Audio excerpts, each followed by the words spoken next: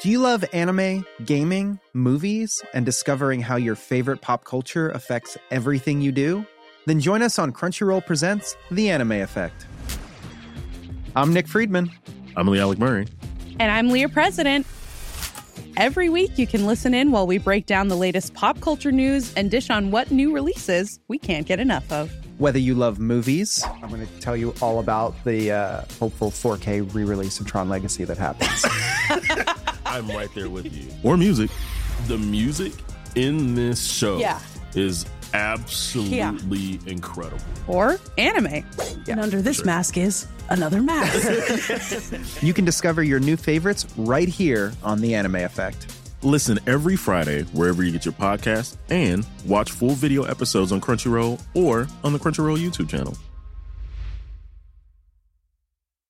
Life is made up of many gorgeous moments. Cherish them all, big and small, with Blue Nile. Whether it's for yourself or a loved one, Blue Nile's unrivaled selection of expertly crafted fine jewelry and statement pieces help make all your moments sparkle. Blue Nile's experts are on hand to guide you, and their diamond guarantee ensures you get the highest quality at the best price. Celebrate a life well lived in the most radiant way and save up to 30% at BlueNile.com. That's BlueNile.com.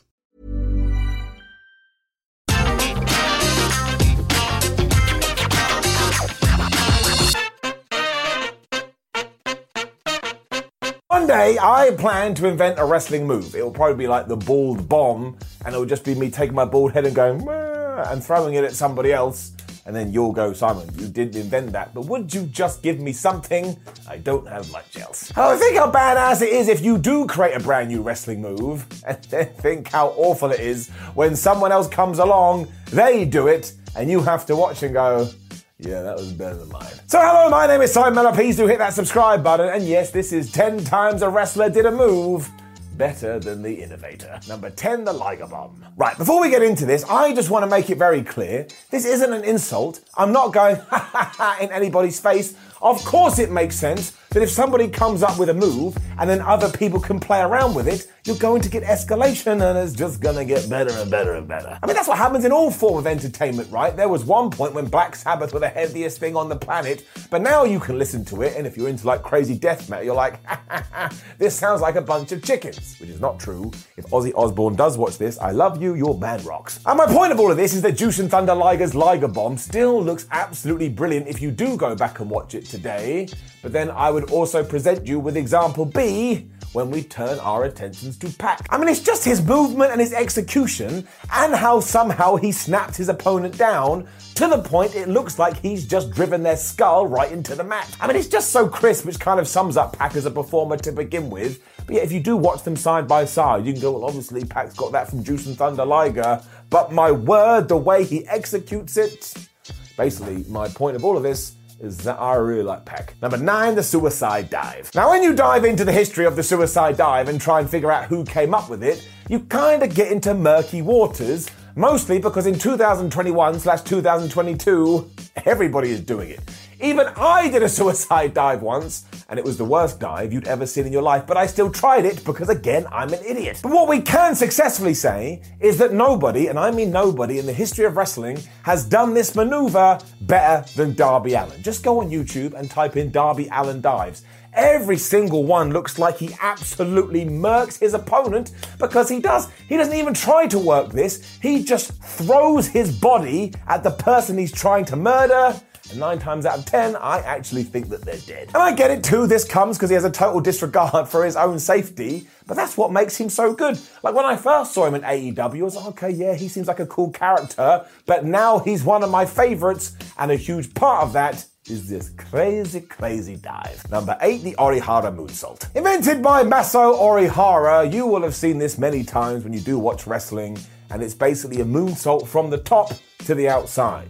And given that we have got here, we do not appreciate this enough, because now you get fans just going, meh, that was alright. It was not alright, it's the most terrifying, greatest thing ever. I mean, seriously, this could be a finishing move and you just roll your opponent back in and get the 1, 2, 3. And while there are a ton of amazing one of these, especially Charlotte Flair's, I think the winner really has to be the current AEW World Champion, Hangman Adam Page. I mean, not only does he have this wonderful rainbow arc as he does come off the top turnbuckle to absolutely wreck his enemy, but he really makes it look like it hurts. It's like when RVD used to do the frog splash. Like, oh my gosh, he hurt himself, but he absolutely hurt the other guy. And that's what the Hangman does here. When he connects with someone else, I don't even know if they're going to get up. And sure, no, it's not as spectacular as somebody like Phoenix, but I am talking about all-out violence here and all-out carnage.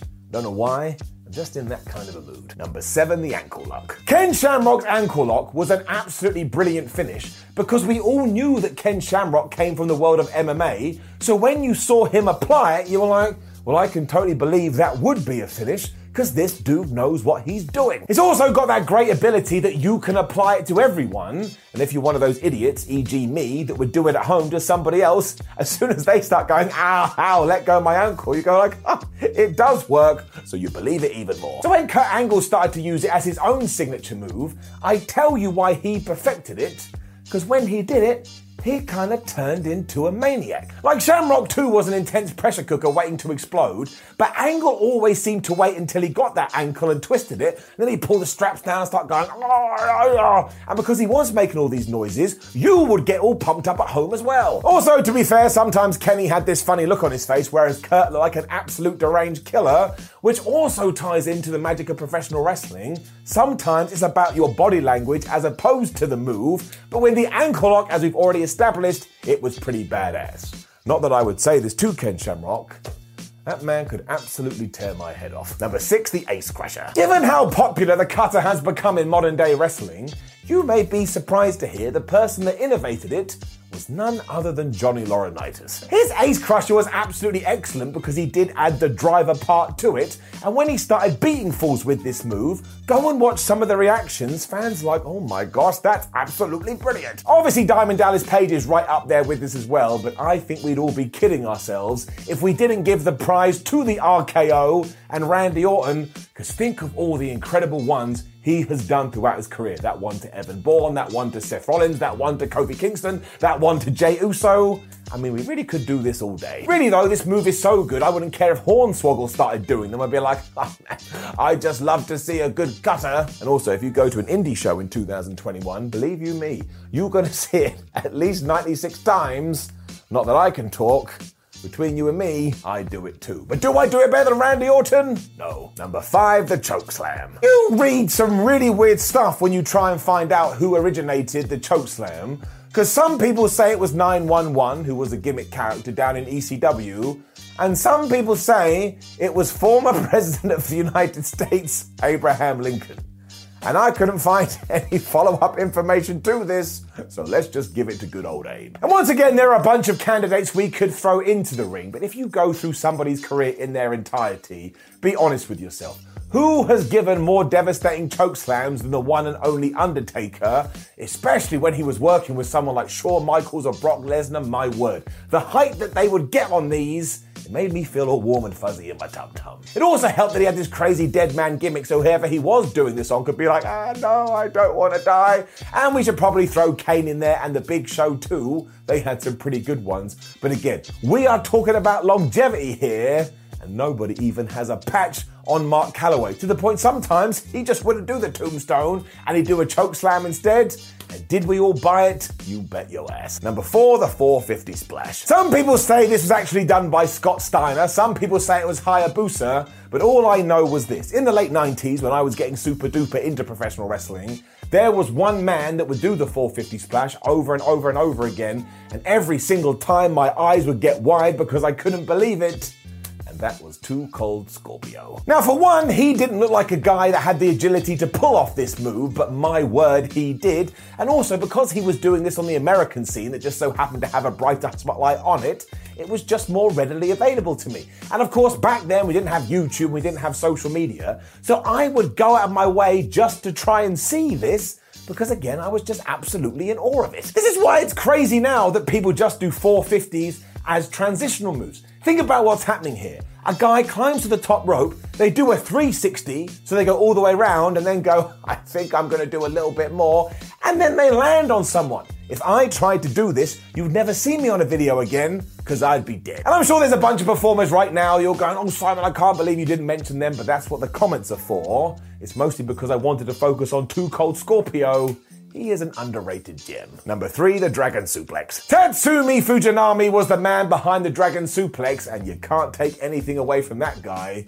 His version was absolutely superb. Fujinami would also drop people right on their necks, and he would add a bridge to his Dragon Suplex, and every time I'd be like, oh no, he's broken that guy's skull. That looked absolutely horrendous. Which is why actually I'm a bigger fan of Kenny Omega's. Because he ignores the bridge with just having all the impact in the world, and he's able to do it so fast with such a snap. Sometimes I'm like, wait, what the hell happened? I think I missed it. Given that he usually follows this up with a V trigger as well, you can be a massive geek and go, well, he's not using the Dragon Suplex as a finish. He's using it to stun the guy so he can set him up for something else. And I love it when we add in these little small bits of professional wrestling. It makes me like it even more. It also looks like it came out of a video game, which is true for a lot of Omega's arsenal. And it's just the way he pulls it off again. I could watch him do this for days and I'm never going to get bored. And right now, as of 2021, it's absolutely one of his signatures. I mean, who else would dare try and pull this off? Number 2, the dropkick. It is said that Abe Coleman should be credited with coming up with the dropkick around about the 1930s, after he had been on holiday or on some kind of tour to Australia and looked at a kangaroo and what they did and thought to himself, well, why don't I do that in a ring? He must have been an interesting fella. Given that ever since that decade, though, human beings in general have become more agile and more athletic, this has absolutely been surpassed. And once again, do you know who I'm going to plump for? I'll give you a minute. Bong. I mean, it's Okada. You gotta throw Owen Hart in there too, because he used to do this awesome one off the top rope, and Randy Orton, for his size, throws a terrific drop kick. But not only does Okada's look absolutely brilliant, but he somehow ties it in to the story of the match. And it's just a flipping drop kick, and yet when he does bust it, I'm like, oh my gosh, he hit that drop kick. I mean, I think about this a lot, and it never makes sense. And it's really about when he places it. Some people just throw it in there because, well, I'm going to launch you into the ropes and I'll give you a drop kick. But Okada has this innate ability to know, no, at exactly 22 minutes and 41 seconds, that's when I must hit my drop kick. And go and listen to the fans. He gets it right every single time. And don't forget that his finish is just a short arm clothesline. That man really is something else. Number 1, the super kick. Chris Adams invented the super kick, but only one man made it famous. You know his name, say it with me, Shawn Michaels. Given that the Heartbreak Kid was an absolute inspiration for a load of wrestlers that have grown up and now the stars of today, yes, we do see the super kick a lot. And once again, we're just going to turn down the volume, and I'm going to be honest with you, you do get some people going, oh man, there's too many super kicks, I don't like it. I enjoy every single one. Don't know why, just think it's a great move. Michaels is always going to be in the conversation as well, but given that Matt and Nick Jackson were able to basically build an entire gimmick around this and become massively successful and bust them out like they were going out of fashion, well, I gotta give it to the Young Bucks. I mean, they actually intentionally overdid them because they knew it would piss off the audience and they were trying to be heels. And that is so breaking the fourth wall, and that is so meta, it's no wonder they were able to create their own path through the wrestling industry. They are absolute innovators, and they don't get the credit they deserve. I mean, they've got a whole thing called the Super Kick Party, and they were able to merchandise it. So yeah, don't you come into my house and say they didn't do a great job, because they damn well did.